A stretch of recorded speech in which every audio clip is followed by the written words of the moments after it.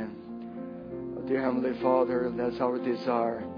We desire your Spirit to move, Lord. Lord, if it was only in man's spirit to move, it won't benefit in nothing. But Lord, if your Spirit is moving, Lord, that Spirit can heal. That Spirit can deliver. That Spirit can save. That Spirit can do miracles in our life. That's all we desire, to let the Holy Spirit move again amongst your people, Lord. Lord, just one more time, and maybe this is the last time for some people. Maybe this is the last time for everybody. Maybe this is the last time just before that our God coming down to take us home. Forevermore be with you, Lord. Lord, that's our desire. That's our heart desire. Lord, we ask you, your Spirit to move in amongst us, Lord. Fill your people, Lord, and meet the need. Lord, that's the pure heart from the bottom of my heart. Lord, that's my desire. Lord, I believe that's every one of us a desire here to see God come on the scene. Lord, to speak to our heart again. Lord, we thank you. Lord, give us this little time on a Wednesday so that we can know that, Lord, that you do care about the need of your people. You call us together. Lord, let each person sit on their pew, sit on their seat there. Maybe, Lord, we don't know what is the need of the hearts of the people, but Lord, you do know. So, Lord, that they're coming not to see a man, they're coming to see God. So, Lord, we commit ourselves into your hands. Ask the Lord to move again and to speak to our heart. In the name of Jesus Christ we pray. Amen. Let's turn to Scripture. Turn to 1 Peter chapter 5. It's so good to be back to the house of God again. That I trust the Lord will use this a little time and quieten us down. I think mainly is quieten myself down so that He can use this vessel, can speak to you again. If you have the desire for the Lord, I'm sure the Lord will meet our desire. He never let us down. He never disappointed us. Every time when we come to meet Him, and every time He comes to speak to us. So let's turn to 1 Peter chapter 5, let's read from verse 6 and 7. Humble yourselves, therefore, under the mighty hands of God, that He may exalt you in due time, casting all your care upon Him, for He cares for you. Let's turn to Philippians chapter 4, verse 6. Philippians chapter 4, verse 6.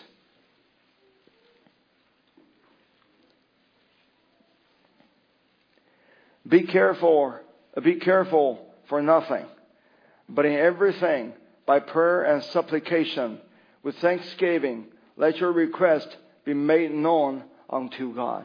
I think what a wonderful scripture it is. If it's just for we're speaking, be careful for nothing. That means you don't have to be afraid of anything.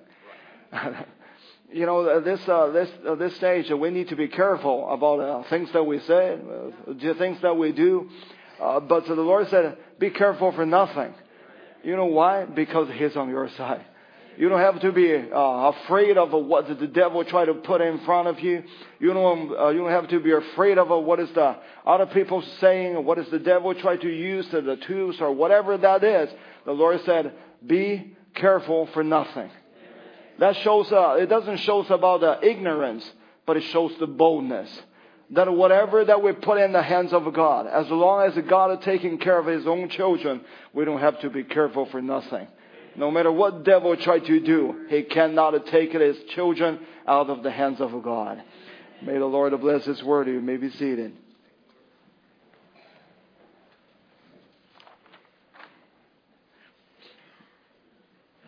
It was just a very simple subject tonight.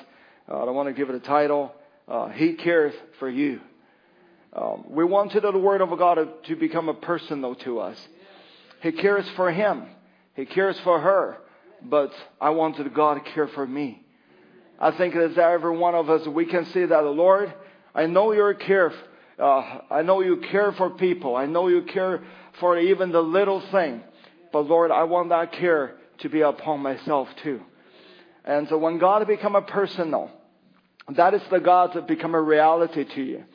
If the God is just the other people's God, if we can share the testimony, we can hear the people's testimony, this person got healed, that person, Lord, meets his need or her need, but that is their gospel. I wanted the gospel to become a personal gospel to myself. I wanted that God had a skin on that I can feel. I wanted a God that can speak directly to me, can speak personally to me. That is the God that we're believing, and that's the God that we're worshiping. And for talking about the care, the 1 Peter 5:7 said, casting all your cares upon Him. So care, that means anxiety. That means care. And coming from the word means divide, distribute, deal, be different between, give part, to divide, to separate into parts, to cut into pieces, to divide it into parts, to be split into factions. And it's talking about, it's just through the idea of distraction. When you care about a certain things, if you're not be careful, if you're not care to the right thing, you become distracted. So that's what is the care means. It doesn't mean that you'll be totally consumed, that this person was cannot functioning, but it means this person was distracted. If the Lord give you the certain direction, if we're not be careful, then we'll be distracted. You're still going to church, you're still believing, but when you're distracted, you cannot be fruitful. So you find out in this age, people has a lot of things to care about. And we have a lot of things that we have to be taken care of. We have the bill have to pay. We have the family we have to raise up. We have the church we need to go. We have this project. We have so many things that we has to be cared of. But you see, in this especially in this Laodicean church age, people only cared about the things of themselves. They're not cared about things what God has cared about. You know, the people's cared of things that was so different from what God cared about. And they thinking what God cared about is the things that is foolish. There's nothing that's beneficial to the people in this hour. But what God required that the bride of Jesus Christ, they have only one care that they need to be cared of. That is what is the God cared about. I know that we have a life to go through. We have a family. We have to raise it up. But God doesn't ask us to live on this earth. He asks us to live where He prepared a house for us. That is the rapture. And then what He cared should be the first priority or the most important things that in our life. When we cared about what God cared, all the rest of the things will fall into place. But if we don't care about what God is care, when we said you cared about God's care, that means you give us enough a priority for what God care. If you put the God care in the first priority, in the most important place, you'll find out all the rest of the things will fall into place.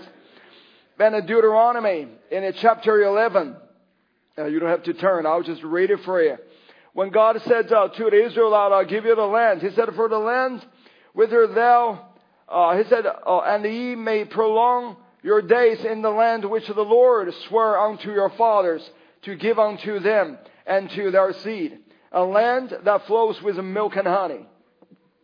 He said, for the land whither thou goest in to possess it is not as the land of Egypt, from whence ye came out, where thou sowest thy seed, and waters it with thy foot, as the garden of herbs. But the land whither ye go to possess it is a land of hill and valleys, and the drinketh water of the rain of heaven. A land which the Lord thy God careth for. The eyes of the Lord thy God are always upon it, from the beginning of the year even unto the end of the year. This is the land that the Lord cares about. This is the land that the Lord giveth to the children of Israelites. But you find out when the people to get into the land of the land that the Lord provided to them, and they're not care what God has care. God cares about this land. He said, my eyes is going from the beginning of the year to the end of the year. That means He was searching for it. He was seeking for it. All His attention is in that land. But when the people get into the land of the God, they become relaxed, they become dilatory. And then when the enemies start to coming in, and they've been driven out. They're living under the privilege of what is the Lord to give it to them. And you think about how the Lord cared about the land and that He gave it to the Israelites. Even until today, the God still cared about the land and He gave it to them. He doesn't want them to give it in an inch. If the natural Israelites of today, they don't want to give in an inch of their land, how much more the bride of Jesus Christ, which is spiritual Jews, they should not have given in 1 inch of the land that the Lord had given to us. Why? Because God said, my eyes, I cared about this land. This is the land that the flow is of milk and honey. This is the land I give it to you. This is the promise of God that I give it to you. I laid everything that in the Word of God and I revealed it is the last age. And I sent the prophet to this age. I give myself a whole self. I vindicated what He said it to be the truth. God cared about His own land. He doesn't want anybody to compromise on the land He gave it to us. No matter what comes, what goes, this is the land that God cared about. If that's the land that God cared about, that is the land that I cared about. That's the land that the bride of Jesus Christ cared about.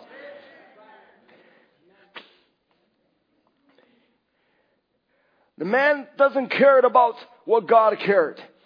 And when the people that's living long enough, if the people not be careful, that's why we have to be constantly on guard.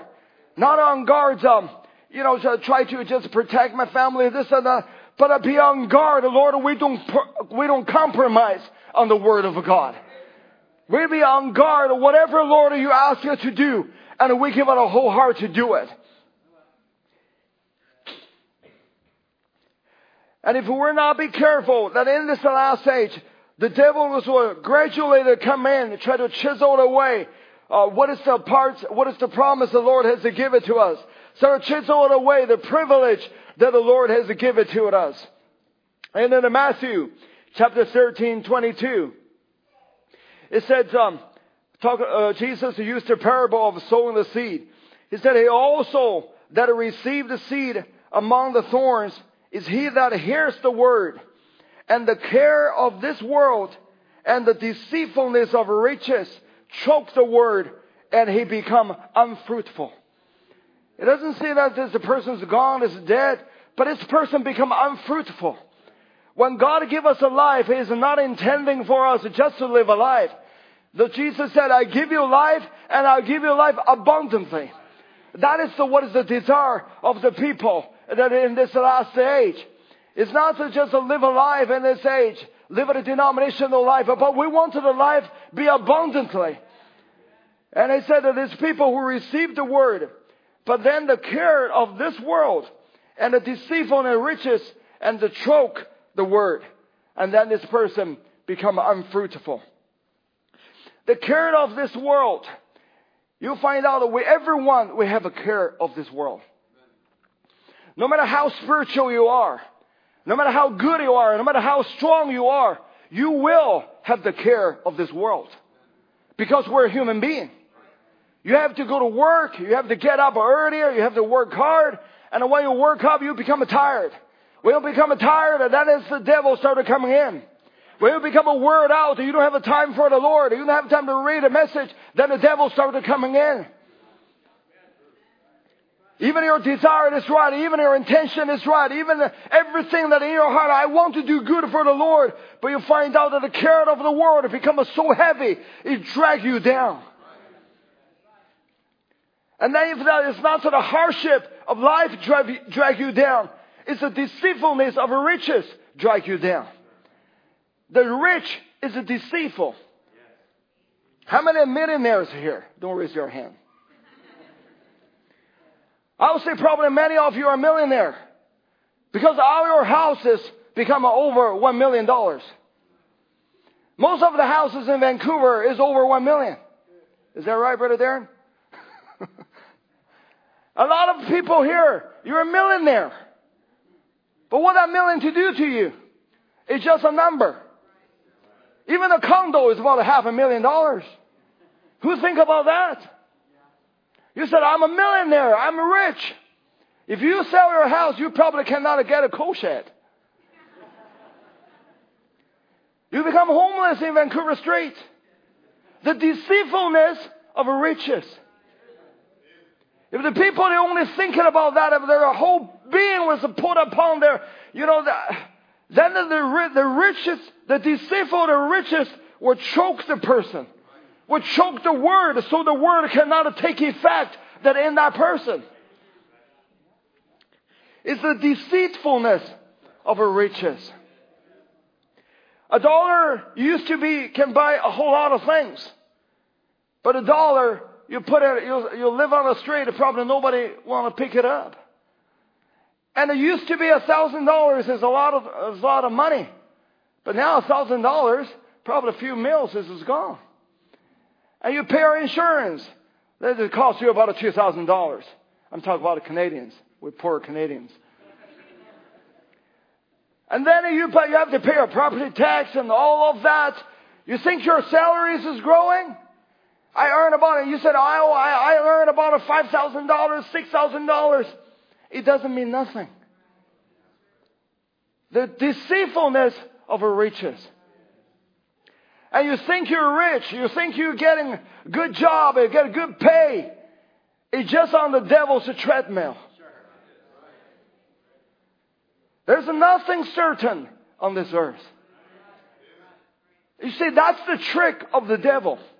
No matter you live in the poor life or you live in a rich life, you're on the treadmill of Satan. And he tried to use all of that become a care of this world, so that will drag you down. When you drag you down, you become distracted. Or you become a disarrayed. Is that a word? You become confused. You don't know what to do. You lost your direction. You lost your goal.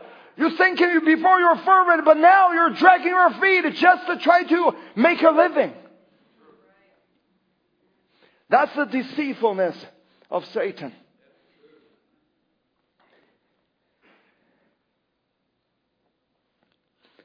And in the Gospel of Luke, chapter 10, 41, and Jesus, and when Martha saw that, and he was so busy with the daily living. Think about Martha doing a busy service for Jesus. Martha doesn't serve the world. Martha served Jesus. Martha busy for a right cause, but in the wrong season. When that time when Mary was sitting at the feet of Jesus listening to that word, but at the same time Martha was busy with all kinds of things. She served Jesus. She's not served devil.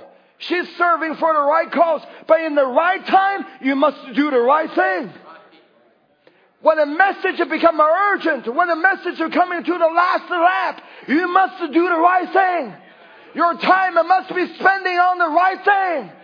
Your everything, your talent must be spending on the right thing. And Jesus answered and said unto her, Martha, Martha, thou art careful and troubled about many things. But one thing is needful. And Mary has chosen the good part, which shall not be taken away from her. Mary did the right thing in the right time.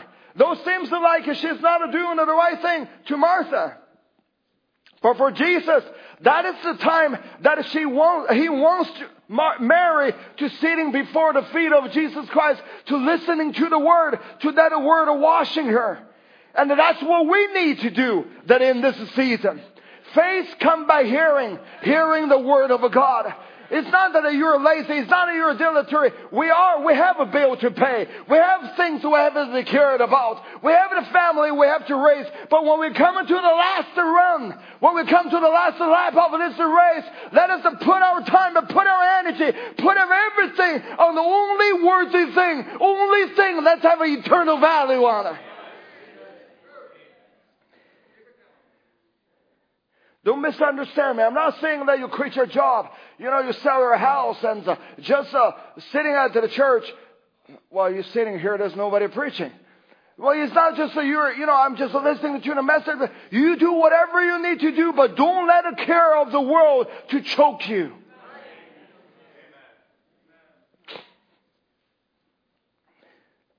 And only the word of this hour can make us a vision clear. Only the word of this hour that shows how careful that God is to His own children. Only the word of this hour can straighten your mind, let you careful to the right thing and not careful to the wrong thing.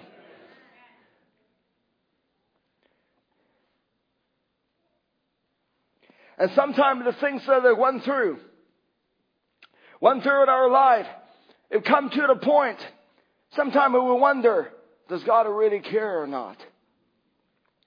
We look at this world. You saw that the evil people people want to be a good people. But nowadays, people don't want to be a good people. Because the good people have a disadvantage. The good people doesn't have a good result. But the evil people seems like they always prosper.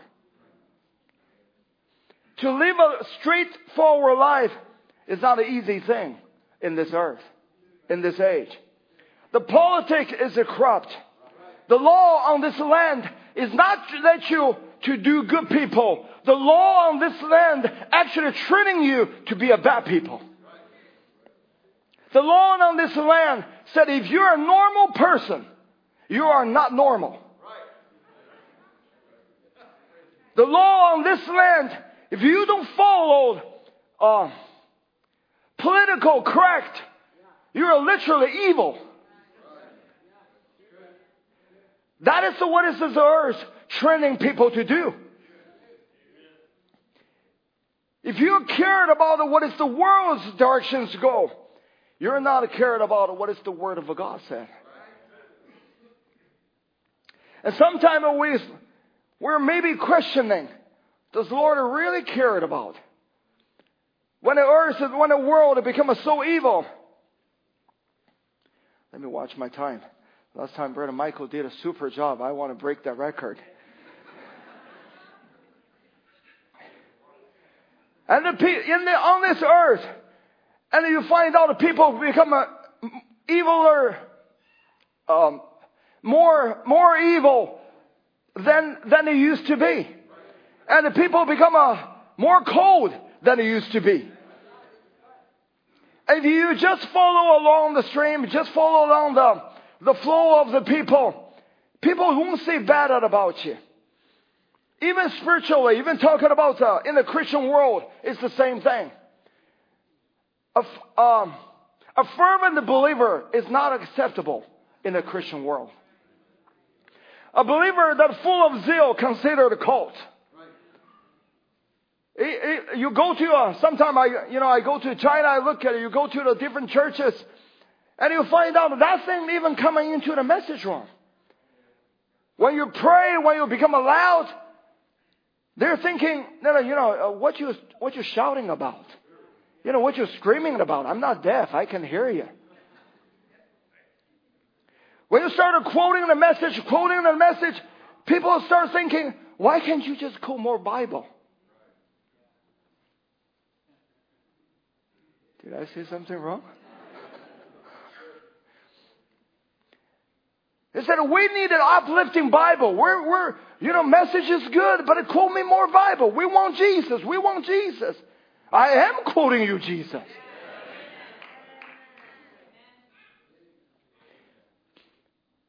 Let's bring it down to our life. Sometimes when we pray. It seems like the prayer never got answered. And we wonder, does God really care? Sometimes our family go into the low ebb, into the problem. And you find out your children come to a certain age. You used to be, they're cute, they're lovely. They're sitting on your lap, they're talking to you. They become further away and further away from you. They become more like a stranger to you. You try to warm up the atmosphere. You pray and you do all you can. You vacation here, you vacation there. You try to bring a good atmosphere around them. It seems like they're just going further away and further away. You wonder, does God really care?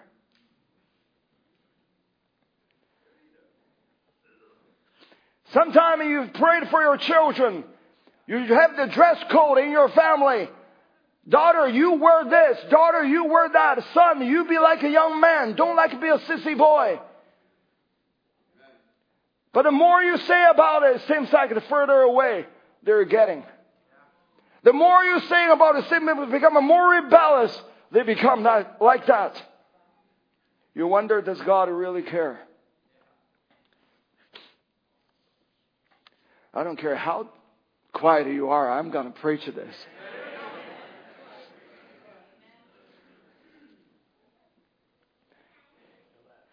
As a believer, sometimes we do wonder, does God really care? Or I should say, God, when are you going to come on the scene? I've been waiting so long. I'm waiting for inspiration coming down like what you struck Job. Lord, when are you going to do something? And we prayed year after year. It seems like nothing turning better. It seems like just turning worse. And you look at some believer that they took the road. You know it's absolutely going to go wrong and heading for disaster. You prayed, you consulted, you ministered, you cried it out. But it just seemed like they've waded into the deep muck just deeper and deeper. Then you wonder, does God really care? And then when we saw, if God does care, when He didn't reach out His hand and to stop or to save or to deliver. This is on the negative side.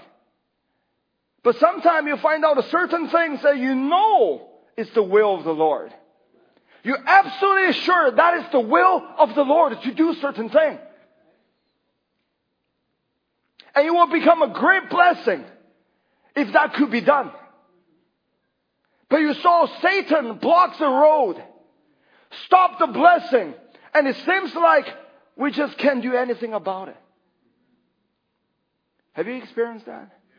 You know that's the will of the Lord. You know if this certain things has happened, it's the blessing of the Lord going to come to our family, come to the church, come to the things of the mission works or whatever that it to be. But it seems like you pray. It seems like the Satan just standing there without moving. You pray, you can't cast him out. You shout, you cry, you fast, you do everything that you can. But it seems like the devil just don't move. And you search yourself. You say, Lord, is there anything wrong in my life? You turn over every stone. And you try to find the Lord, what is it? Why is that? You waited for the inspiration to strike like what He did to Job. You waited for the thunderstorm and you waited for the flash just cross and say, I know my Redeemer lives. Until God speaks, but it seems like God doesn't speak.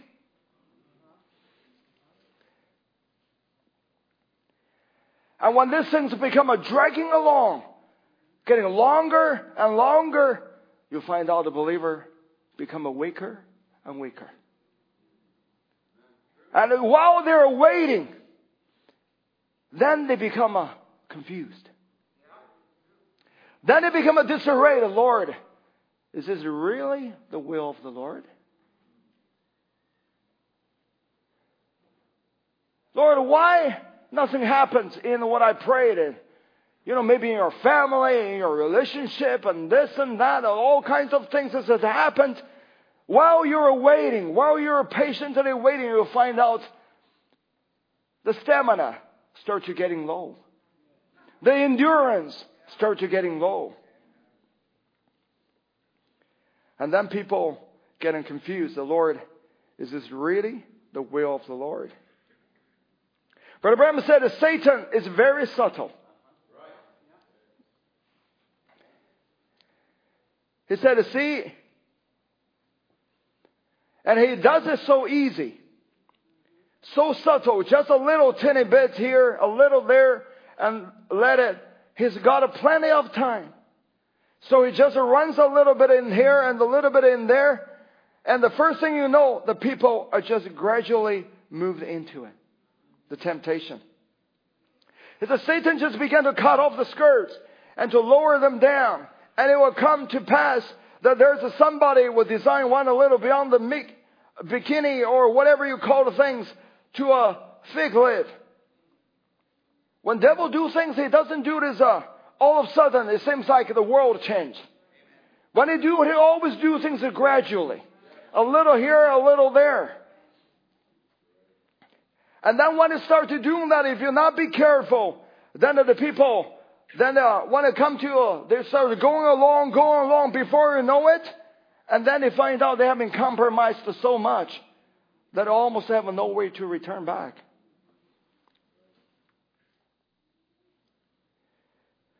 And while these things is going on, you find out the believer become not as positive as they used to be. That's when they start to seeking for other helps. They started seeking for psychology. They started seeking for maybe some intellectual.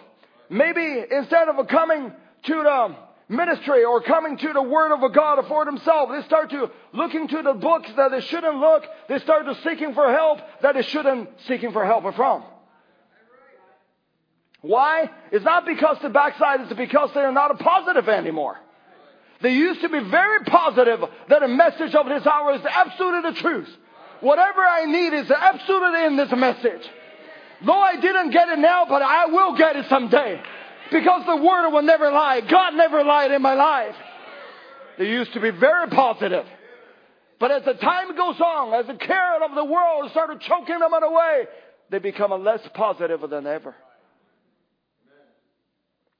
They're not totally gone yet. It's just they become a disarray. Brother Branham said, he cares, do you care? He said, and now we find all those things is because people are trying to find comfort. They're trying to find something. And remember, your comfort is your religion. And you make those things your religion. When people start to finding comfort, not in the message, not finding comfort of this message, anything beyond this message is your false religion. Though that will give you comfort for a little while, but it will drag you down to the trap of Satan. Your comfort can only come from the Word of God in this hour. Because your comfort is your religion. And then people started making those things become a religion. Then education become a religion. The reputation become a religion. Your friendship become a religion. Your relationship become a religion. All of those things has no problem if they are not become your comfort, if they are not become your religion. As long as your religion is the Word of God in this hour, you have a right, pure religion. But when anything beyond that, you take that as a comfort, when that become a religion to you, that is the hell that Satan bring it on to you. Your religion or your comfort can only come from one source, that is Christ Himself. His life is your comfort. His life is your true religion.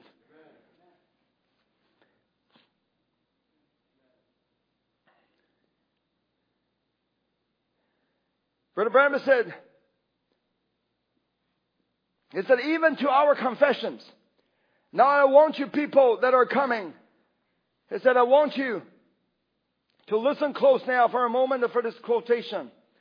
He said, unless you are deeply sincere, and you cannot be sincere until you are positive, understand. If you are presuming or guessing or hoping so, then there cannot be a depth of sincerity that God requires. A true sincerity come from a positive understanding. It's not understanding intellectually, but it's the God revealed to you. And that can only coming from the Word of God. There was one time I was a brother share with me in China about his testimony. He said at one time he went through so many things. He doesn't know what to do. And he lost his mom, and the church, they're falling apart. And the people, some deny the message, and some just almost like a curse him. And he went through so many things. Then he become a waker and waker and waker. He still said he believed in the message. But I can see that from it he lost his spark. He lost his zeal. He lost his passion. Just go to work, come to church, this and that, and still reading the message. But the message doesn't have any beneficial for him anymore. It doesn't take effect for him anymore. And I feel the burden for this brother. And one day I give him a call, and he was driving. And in the car, then he parked his car aside, and then we were talking. The conversation is really, I don't have the right word, just dragging. If you understand what that means. And how are you doing? Yeah, I'm doing fine. What you doing for the recent? Oh, I just go here and there. How's your church? Oh, church is all right. Just normal talk. And then finally, we fall in silence. Then I'll pray and say, Lord, what should I say to this brother? It seems like at that time you just have nothing to say. You start to wonder, Lord, if you do care about him, Lord, care about him now. Then I said to the brother, I said to a certain brother, I said, I don't have anything that I can say, maybe help you. But I said, one thing I'll say to you that helped me. When I come to the bottomless pit, when I come to the point, it seems like to the, I wish I had the word. I've just come to the bottom. You just can't go any longer. I said, I went through that too. I said, when I went through that, I said, one thing I know for sure. This message is absolutely the truth. It's nothing but the truth. I might not be able to live it. I might not be able to manifest it. But I know that's absolutely the truth. It's nothing but the truth. I said, then I shared them. I said, what did it to myself? I said, I went back home and read the message again. And I read it with a prayer. I said, Lord, I know you care. But Lord, I want you to care about me. This is the time I need you, Lord. And I say to that brother, I would recommend you go back to read a message again. Read with a pure heart. I know that you cannot, when you read it, it's even probably getting harder and harder even for you to reading it. But I said, as long as you give it to the Word, because the faith comes from hearing. Hearing the Word of God. It's not coming from a theology. It's not coming from a psychology. It doesn't come just you talk to this or talk to that. It gave me some comfort. It gave me some consolation. It doesn't come from that. It comes purely from the Word of God, from Jesus Christ Himself. Nothing else will that come from. That comfort can only come from Him. And just the last few months ago actually, this year, when we get there again, then he shared his testimony. He said, Brother Murphy, he said, I take that to the heart. He said, I was so discouraged. I don't even know what to do. He said, actually, in that point, I'm almost want to give it up. I didn't say to anybody. But he said, when I hear you said, go back to read that message again. He said, something just dropped in there. And he said, I'm going back to read that again. Lord, my eyes may be filmed with all the distractions. But Lord, you can, that word of God to clear that vision again. And then the year will go, then 1 year, 2 years, 3 years, few years later, that brother becoming a minister of this gospel and holding the service, still preaching the word with full of passion, with a full of zeal. What did that? That word of this hour has his whole life. That's why I love it. That's why I give my life to it. That's why the bride of Jesus Christ give their life to it. Why? Because the message has its life in itself.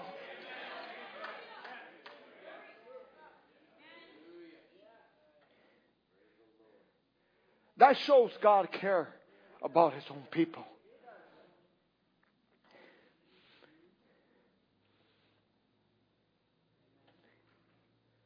Brother Branham said, faith is not a hope so. Or you could be right. It got to be absolutely amen. It's your ultimate. It's your absolute. It's the thing that you are tied to. Let me give you some advice. You have a marriage problem? Husband, go back to read your message. Wife, go back to read your message. Set a time without your husband, no. Set a time without your wife, no. Go into the prayer class and meet God by personally. You will see God will change the situation. Your love won't bring them back. Or anything else won't bring them back. But it's the word of God that will bring them back. You have a family issue? You have your children have a problem? Let daddy do the same thing. Let mommy do the same thing.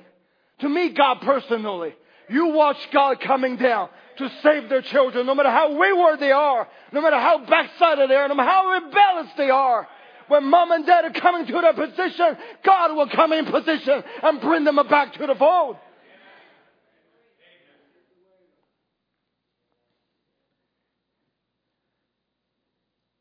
God has to put us back to a position that we restore, reestablish the absolute again in our life. We might be saying it, we might be believing it, but it must be a personal experience. When you have that, and no matter what happens, nothing going to drive you away from that. He said, you have come to your ultimate. It is the truth. It's nothing but the truth. And it must be thus. And then when you realize that's in your mind, then you got to approach it with your whole life, soul, body, all that is in you. Just completely sell out everything to it. As Jesus so graciously taught us in man buying pearls, and he finds that one of a great price, and he sold all his outer to get it. All the truth and everything that he had, though they were a good pearl, this one meant all to him. Go back to what I said in the beginning. You need to pay a bill. You need your life to live. You need your family to go to do this and that. Everything that is absolutely needed. That is perfectly fine, perfectly right. But this one means all to you. If this one means all to you, all the rest of them is not a problem anymore.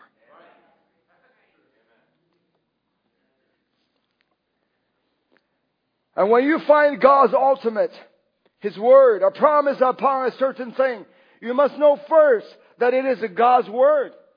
That the thing that you are seeing being done is God. There's no maybe so. It could be. It looks like it might be. It is God. Then when you get to that spot, then that's the pearl of a great price. You must get away from anything that anybody else tells you contrary to it. He said everything that you was, everything that you hope to be, must be placed upon this, just as though it was death and life to you at that moment. He said that the people making their confession has got to come with deepness of sincerity.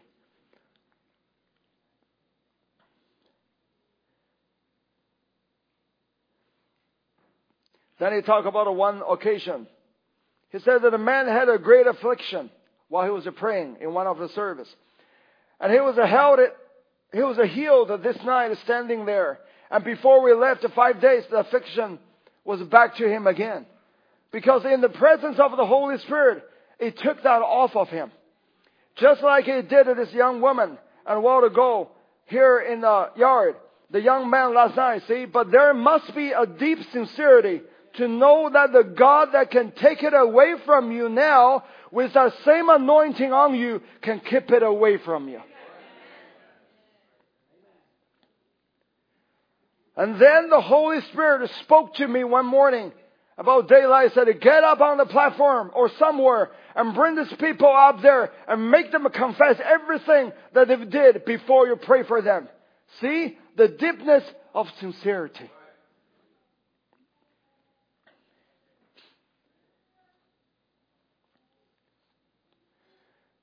You say, how deep that sincerity I should have? I don't know. But I know the result of it. If a person that had come to the deep sincerity, something changed in their life. Brother Branham said, you take a person, says they are, I'm a believer, I believe. Let a gospel light strike them, brother. They take it right now. And they will show results. Certainly, you will not see that man in any poor room anymore. You will not see him out here with a cigarette in his hand. You won't see him drinking. Oh no. You won't see him flirting with other women. No. I don't care how much they know. I don't care how much they throw their female flesh before him. He will turn his head toward the sky and look toward Christ. What is it? It shows that a remedy take effect. He said you might have been all sincere in doing it, but you didn't do it. For if you did, God promised it would take an effect on you. And the old sin is still there. The old Adam nature still linger. The old unbelief. That shows that people is not a deep sincere. If they deep sincerity, if they have the true sincerity in them, then God's remedy will take an effect on them. Then their life will be changed. Their nature will be changed. If we're sincere with the Word of God, if the situation doesn't change, we need to check our sincerity again. Lord, whatever your Word has said, Lord, let me turn over every stone that in my life. Why the things that doesn't happen? Lord, if you need me to have a patience, Lord, I will have a patience. But Lord, I need an answer. I don't take 20 years for an answer. I don't take 30 years for an answer. Lord, I want to know now, what is your answer of this situation?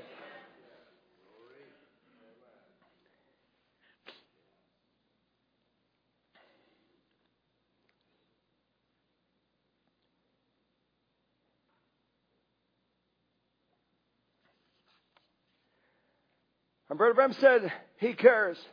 Do you care? He said he cared enough. He cared enough to conquer every enemy for you. That all you have to do is to be sincere and to believe it. He conquered death. Death is nothing for me to conquer. It's already conquered. Sickness in for me to conquer. It in for Christ to conquer. Is already conquered. I just have to care enough to believe it. Are you afraid of what somebody else has told you? Are you afraid of the doctor's diagnosis? Are you afraid of what a church will say to you? Are you afraid to stand there toe to toe to devil, say, I have confessed my sins. I've laid aside everything. I believe every word. Here I am, Lord. Created in me a care. You care for me. I care for you. If God so cared about our situation and sent His word to us, how much more we should care about what His word has said. If His word has said that by His stripes you are healed, that I care for. If He cares for me, send His word to me, then I cared about what He said. I said, Lord, you healed me already.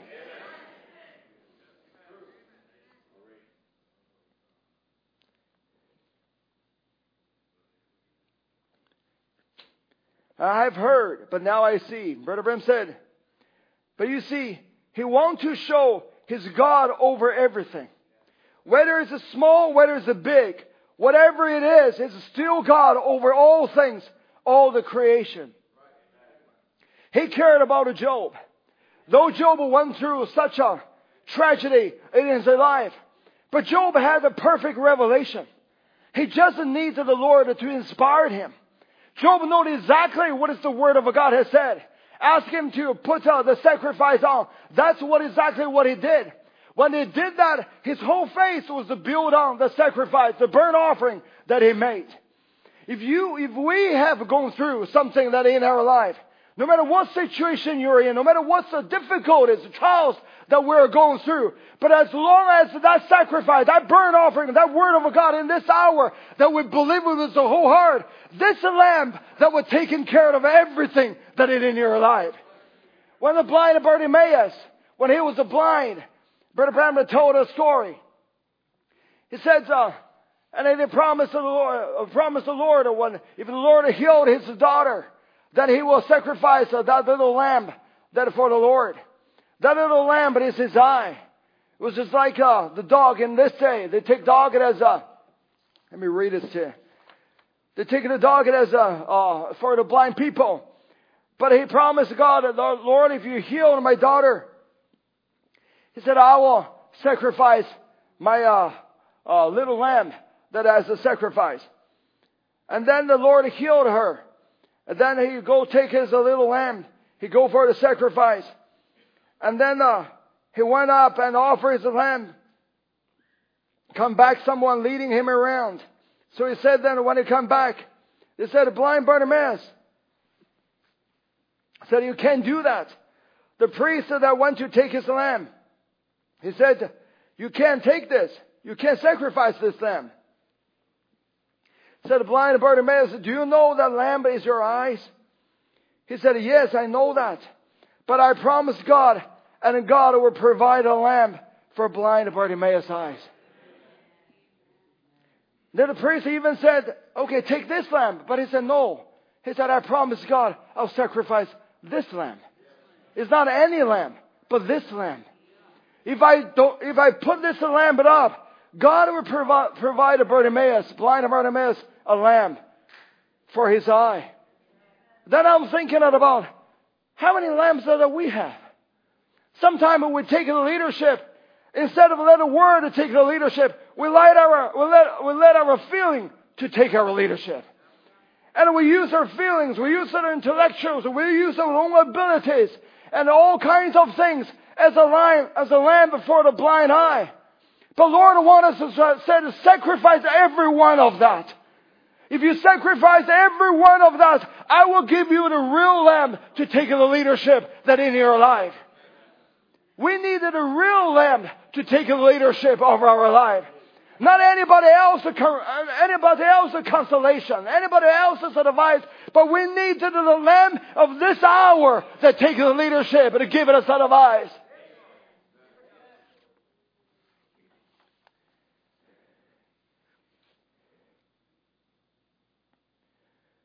But God do care.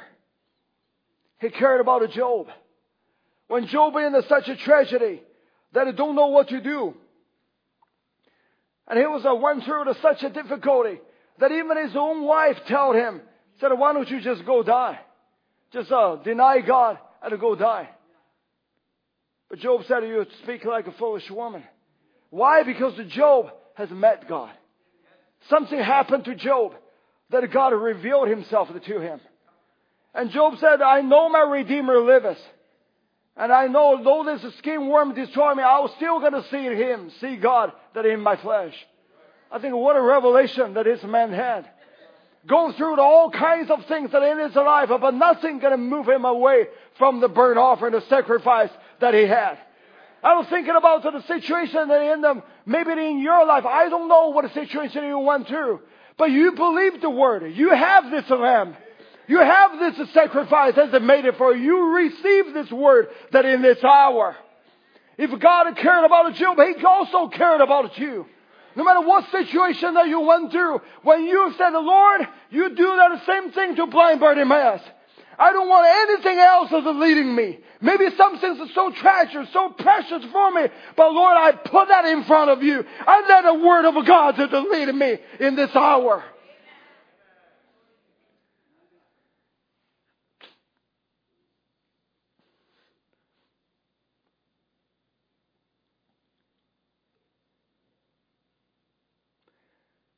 If we believe that God is taking care of the small things.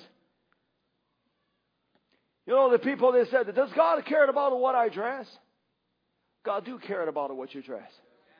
Does God care about what I wear? Yes, He does. He's a God to look into every small things. I think it's Brother Tim was speaking about the dress and the high heel shoes and the things about. You know, sometimes we're thinking, well, we've been in a message for 20-some years. Are we still doing that? Are we still talking about that? But do you know God has cared about everything? No matter if it's big or no matter if it's small. He's cared about everything that is in our life. But let me say this. If God cared about how you dress, how high your heel is, how much more God cared about every minute things that is in your life.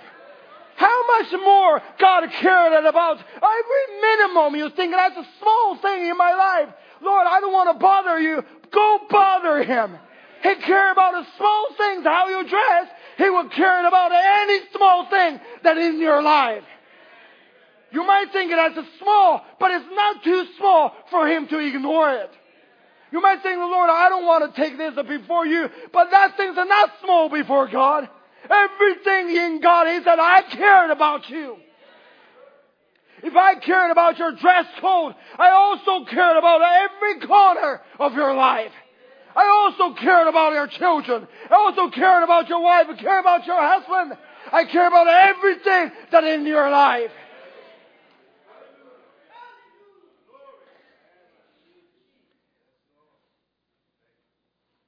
He cared about a little fish.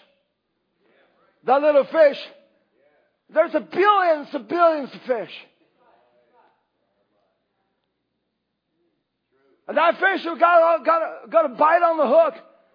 And Mr. Wood, the other person, I forgot his name, and he pulled a whole gill and everything out of the fish. And he threw that fish into the pond. You think that fish someday, maybe it was eaten by a duck. Even if he was resurrected, he was still going to be eaten by a duck. Still going to be eaten by some bird. But God said, I cared about only that fish. Maybe have a few days more to living. I still cared about that life. If I cared about that little fish, how much more I cared about your children who is going to have eternal life.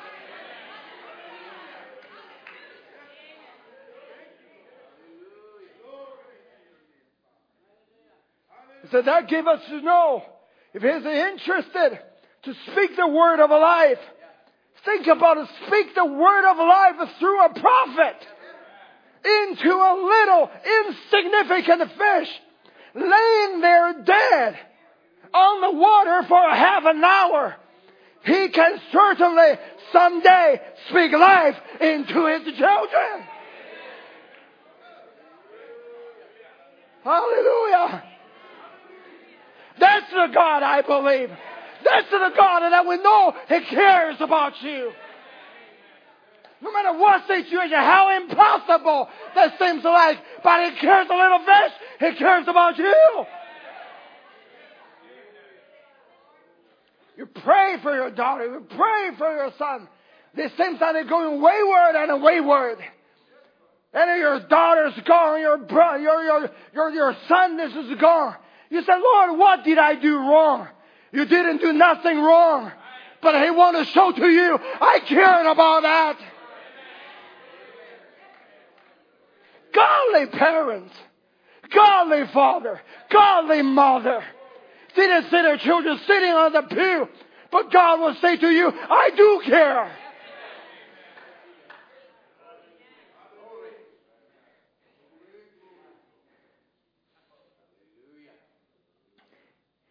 He's God who's interested in everything. All that we do, all that we say, everything He's interested. In 2 Chronicle 14:11. And Asa cried unto the Lord his God and said, Lord, it is nothing with thee to help, whether with many or with them that have no power. Oh, help us, O Lord, our God, for we rest on thee, and in thy name we go against this multitude. O Lord, thou art our God, that no man prevail against thee. For God to help, no matter if it's with many or with the people that have no power.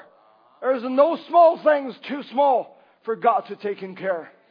There's no big things too big that is incapable of doing it.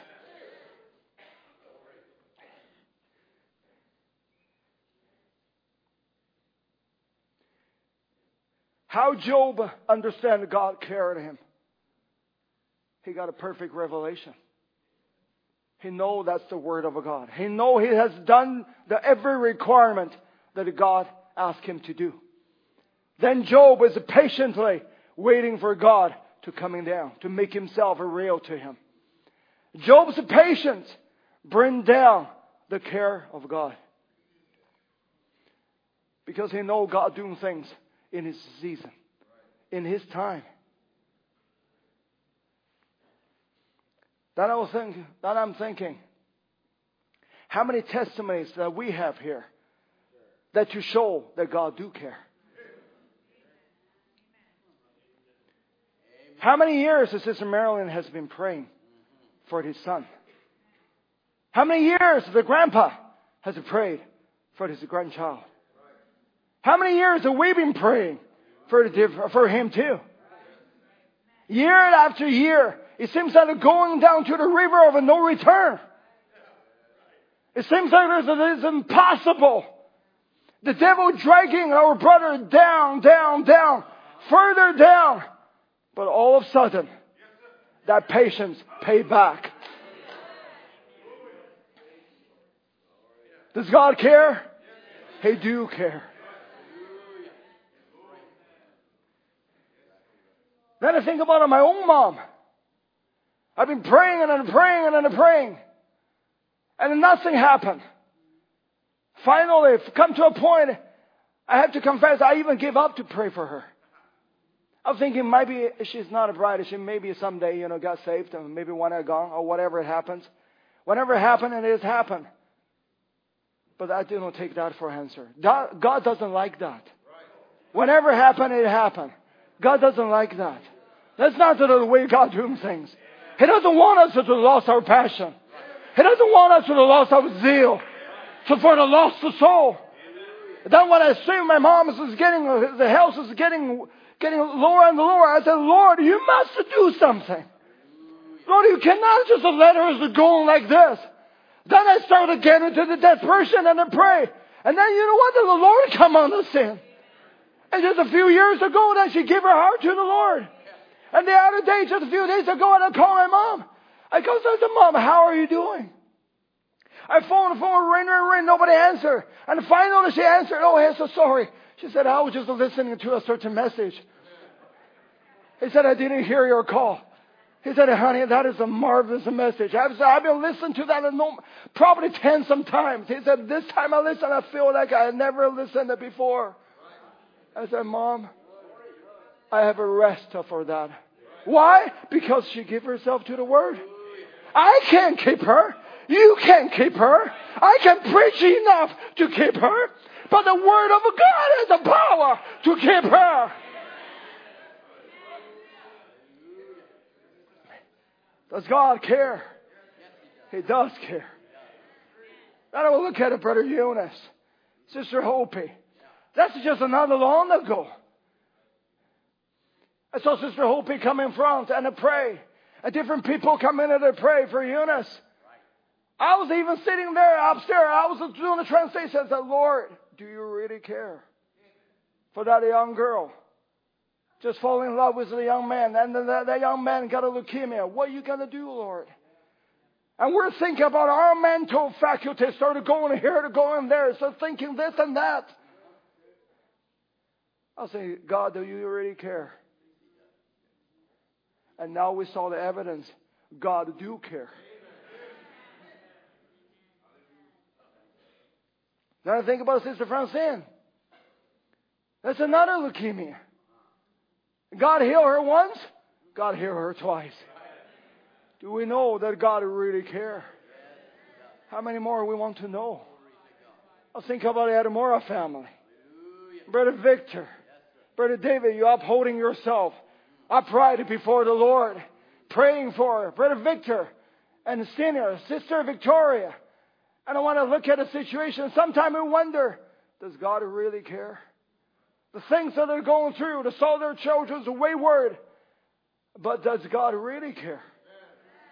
And then when you hold on to the Word of God, no matter what anybody else, what they said, what situation, how impossible that is, but God says that I do care about every situation, no matter if it's small or no matter if it's big.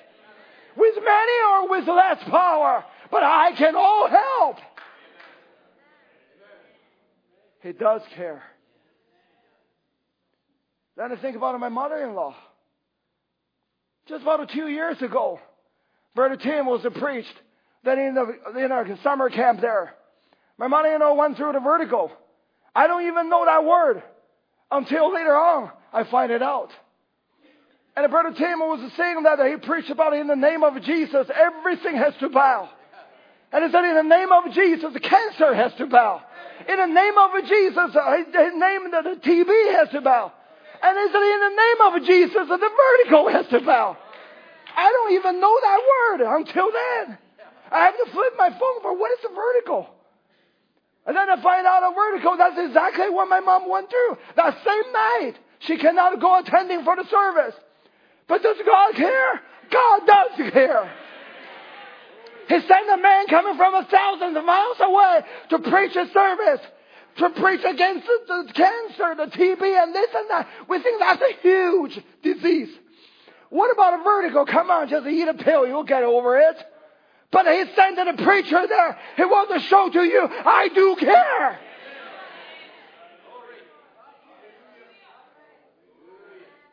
He cared about every situation that we went through. Let a musician come.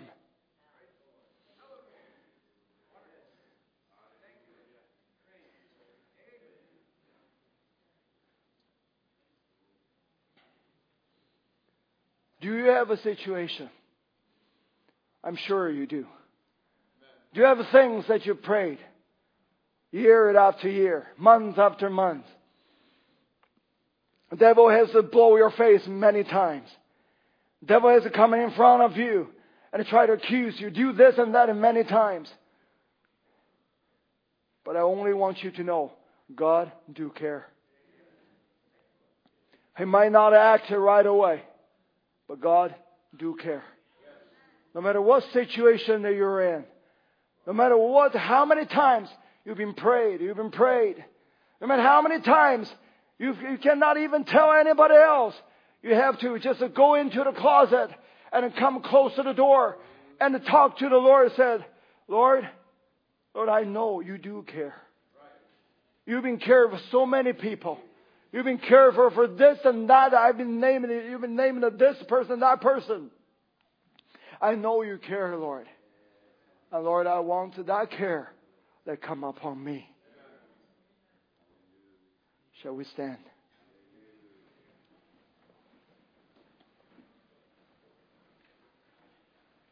Can we do something special today? If you don't mind, I want you to just lay hands on the person that is beside you and bow your head. Whatever situation that you're in, I want our Brother Tom, if you can. Brother Tom, would you just pray the Lord a prayer to all the congregation. Whatever situation that you're in, no matter what you went through, I know Brother Tom is the man of faith. Instead of a pray for each individual, you hold that into your heart. And if you don't have it, you pray for the one that is next to you. That Brother Tom to pray. I believe God is going to do something special for each person that is here. No matter what situation that you are in. Our God, take care. Brother Tom. Hallelujah. Hallelujah. We bless your name this evening, Lord. We lift up our hearts before the throne of grace this evening. We have heard the word of God, Lord, proclaimed in its purity, and we receive it in the name of Jesus Christ. We pray, Lord God, that as the brothers and sisters are laying hands on one another, you're the great omnipotent God. You're the Almighty One. You're the one that sees every need. You see that sparrow before it falls from the sky. You know the numbers of the hairs of our head. Lord God, I pray for every need that's represented here. Lord, whether it be in the balcony, whether it be down in the lower assembly, I pray, God, that the Holy Spirit would anoint each one to receive by faith the word of life. I receive it in the name of Jesus. You do indeed care for us, because you sent a word this evening, Lord, that found a place within our hearts. Lord, bless each believer. Bless each sister, every brother. Let them claim, Lord, the word of life. By your stripes, I am healed. I claim my children in the name of the Lord Jesus. I claim my mommy, my daddy, my brothers, my sisters. Lord, in this presence that's here, will you anoint each heart of faith that believes for the impossible? Lord, that little fish was dead for over an hour, but then the word of God came. Little fishy, I give you your life.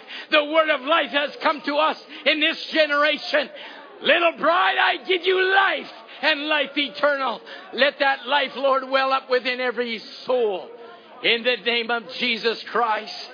Lord, that we can lift up our hands in rejoicing. No different than Sister Francine when she received the word of life. To her, she claimed it, she believed it, and you healed her. May we have that same faith tonight, Lord. We've heard the word not of man, but we've heard the word of life. Lord, we receive it in Jesus' name. Whether it be my backslidden son or backslidden daughter, I claim them in the name of Jesus.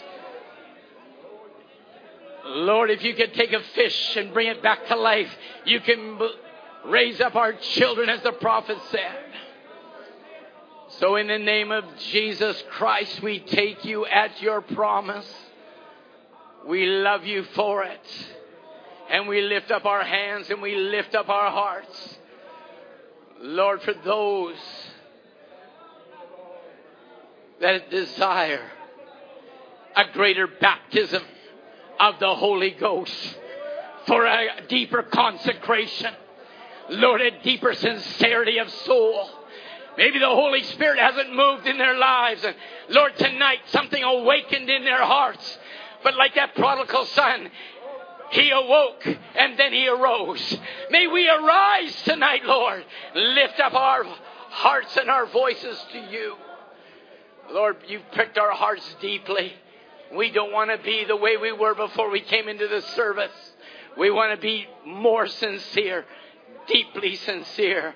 Let those things go that have hindered us, Lord. We let them go for the glory of God. Hallelujah. We bless your name. We bless your name. We bless your name. We've asked, Lord, and now we receive it in Jesus' name. Lord, we want to water that seed of faith. We want to claim it in Jesus' name. We bind the enemy. We bind the devil. We claim the promise. And it's yea and amen to them that believe. We indeed have the victory over that situation, Lord. In the name of Jesus. Hallelujah. Hallelujah. We bless your name. Maybe we can sing that.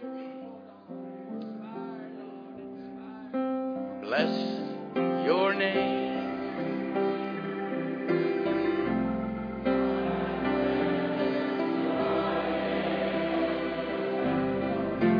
I give you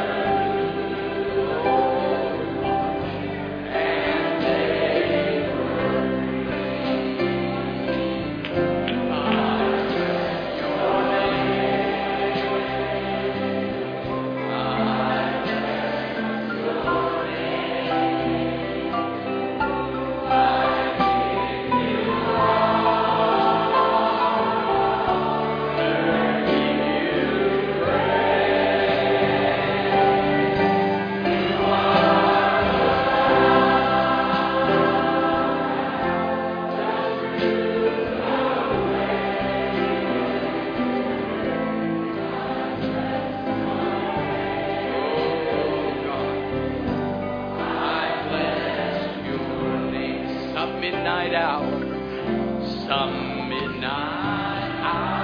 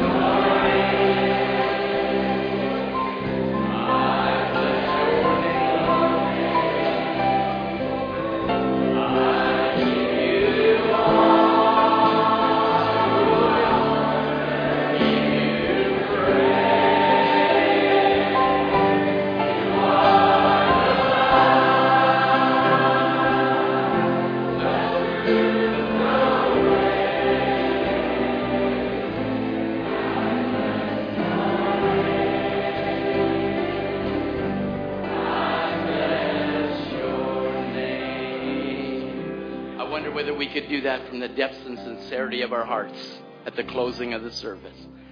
And we could just bless His holy name. We could open our lips actually and praise the living God. A God that has come down in this generation to deal, speak, deliver, and change the people. We give Him all the glory, all the honor, all the praise. Hallelujah. Hallelujah.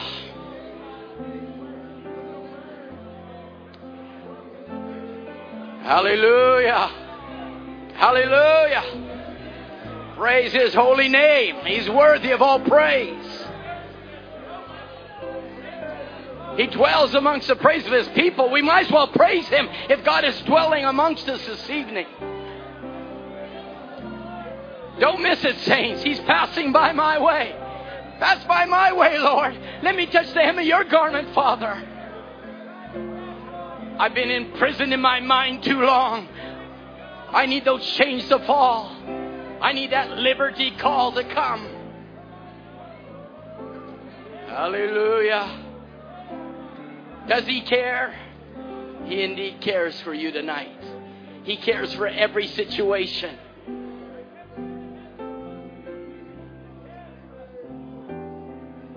We would be here all evening and tomorrow evening if we just went down to individual. And we could testify of His goodness and how much He cares for us. But you know, saints of God, you're in a prison. Some people are in a prison in their mind because they think their situation's impossible. But they don't realize how great our God is. He's the God of the resurrection. He's a God of deliverance. He said, I am the resurrection and the life. He that believeth in me, though he were dead, yet shall he live. He raised Lazarus from the dead. And that was a wonderful thing. But He said, I have power to lay my life down, and I have power to raise it up again. And you think your situation is too great for God, you're still in prison. But open the door just a crack and let Jesus come in. The cloud that's over you and the cloud that keeps you depressed and these clouds, saints of God. I say let the wind of the Holy Spirit tonight blow that cloud away. Hallelujah. I want to ask you a question and I would like you to respond to me. Does He care for you? You can say, yes, He cares for me. He indeed cares for me because we're standing here tonight. Where's Sister Fortune? Sister Fortune here? Sister Fortune, you back there? We might as well give the Lord a praise offering, shall we not, Sister Fortune? Can I say something? Can I say it? All right, I'm going to say it anyway. Brother Murphy said he's going to say it anyway. Sister Fortune, you have these situations arise with immigration and so forth. And you try to manipulate and trying to do the best you can, and that's fine. But there comes a place where you've just got to let it go and put it in the hands of God. And though it look impossible and the days are running out, but there's a God that knows the end of time. And she got a letter back from the immigration saying you're invited for your permanent residence. He cares. Sister Fortune, He cares. Hallelujah. Today we got this testimony. Today Brother Murphy was giving some testimony. Oh, I want to praise Him tonight. What an opportunity. In 5 minutes or 10 minutes from now, you might be out of here and it just changes the whole atmosphere. But it seems like the atmosphere right now is electrified. And God wants to do exceedingly abundantly more than you could even ask or think on a Wednesday night. He comes in the most unexpected times. And people are looking at their watches and that's all they're going to get. But I'm looking to eternity. I'm looking to the unseen. I'm looking to the God that spoke to Sister Fortune. That God is my God. Raised up a fish. He raised Tom Ray up. He raised you up, Brother Darren, and you've been a great testimony around the world. He's not finished yet, saints. Don't you worry. We're still here. And we're here to trouble Satan's kingdom. Amen. He's troubled us long enough. But we know who we are in Christ. He cares for us. We can put the devil on the run.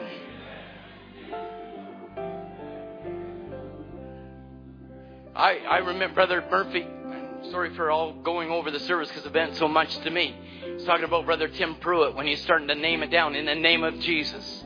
In the name of Jesus. In the name of Jesus. And he just hit those different areas and said vertigo. In the name of Jesus. And the whole assembly arose out of their seats.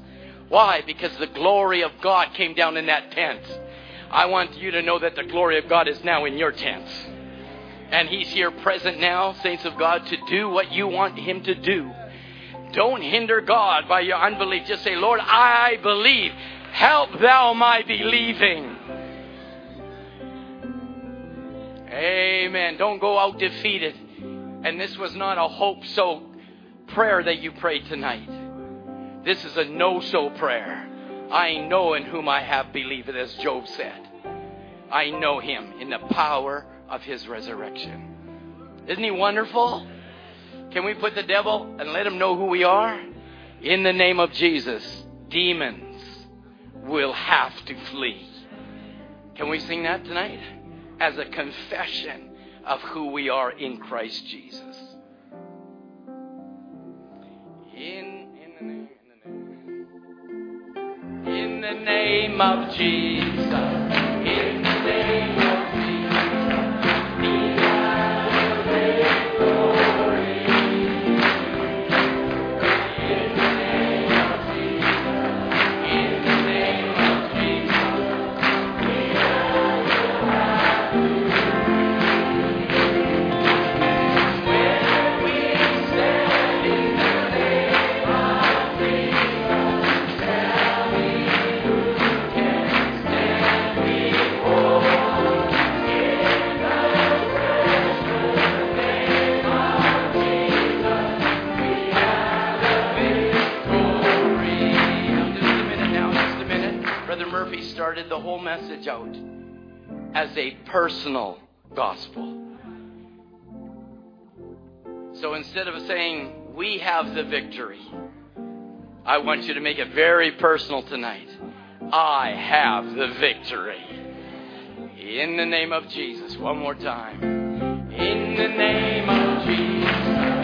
In the name of Jesus. I have the victory.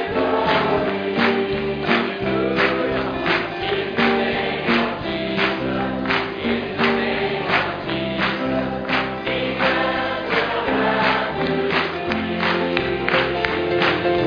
will have to when I stand in the name of Jesus, tell me who can stand.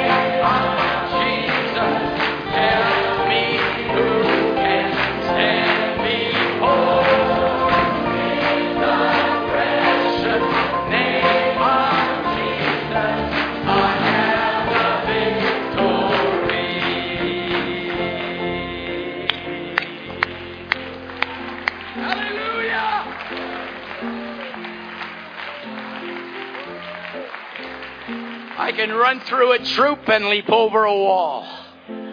You know who's only can do that? The bride. She's going to leap into another realm. She's going to find one of those steps, saints of God, lift her out of this terra firma into that everlasting prize. What a promise. And how miserable some people are. Because they don't have a clue what we're talking about. They look around the room and they see fanatical Tom and heretic John. Hey, and the way they call heresy, so worship I the God of my fathers. Amen. I'm proud to stand with these brothers that are here. I'm proud to stand with you. Yeah, who wants to go home? You do? Oh, okay. Praise the Lord. You know, God can change your direction tonight. Huh? Just think about it. Just how do you go from being miserable to happy? Just turn around. Just repent. Turn around. Say, God, I don't want what the devil's got. I want what God's got tonight.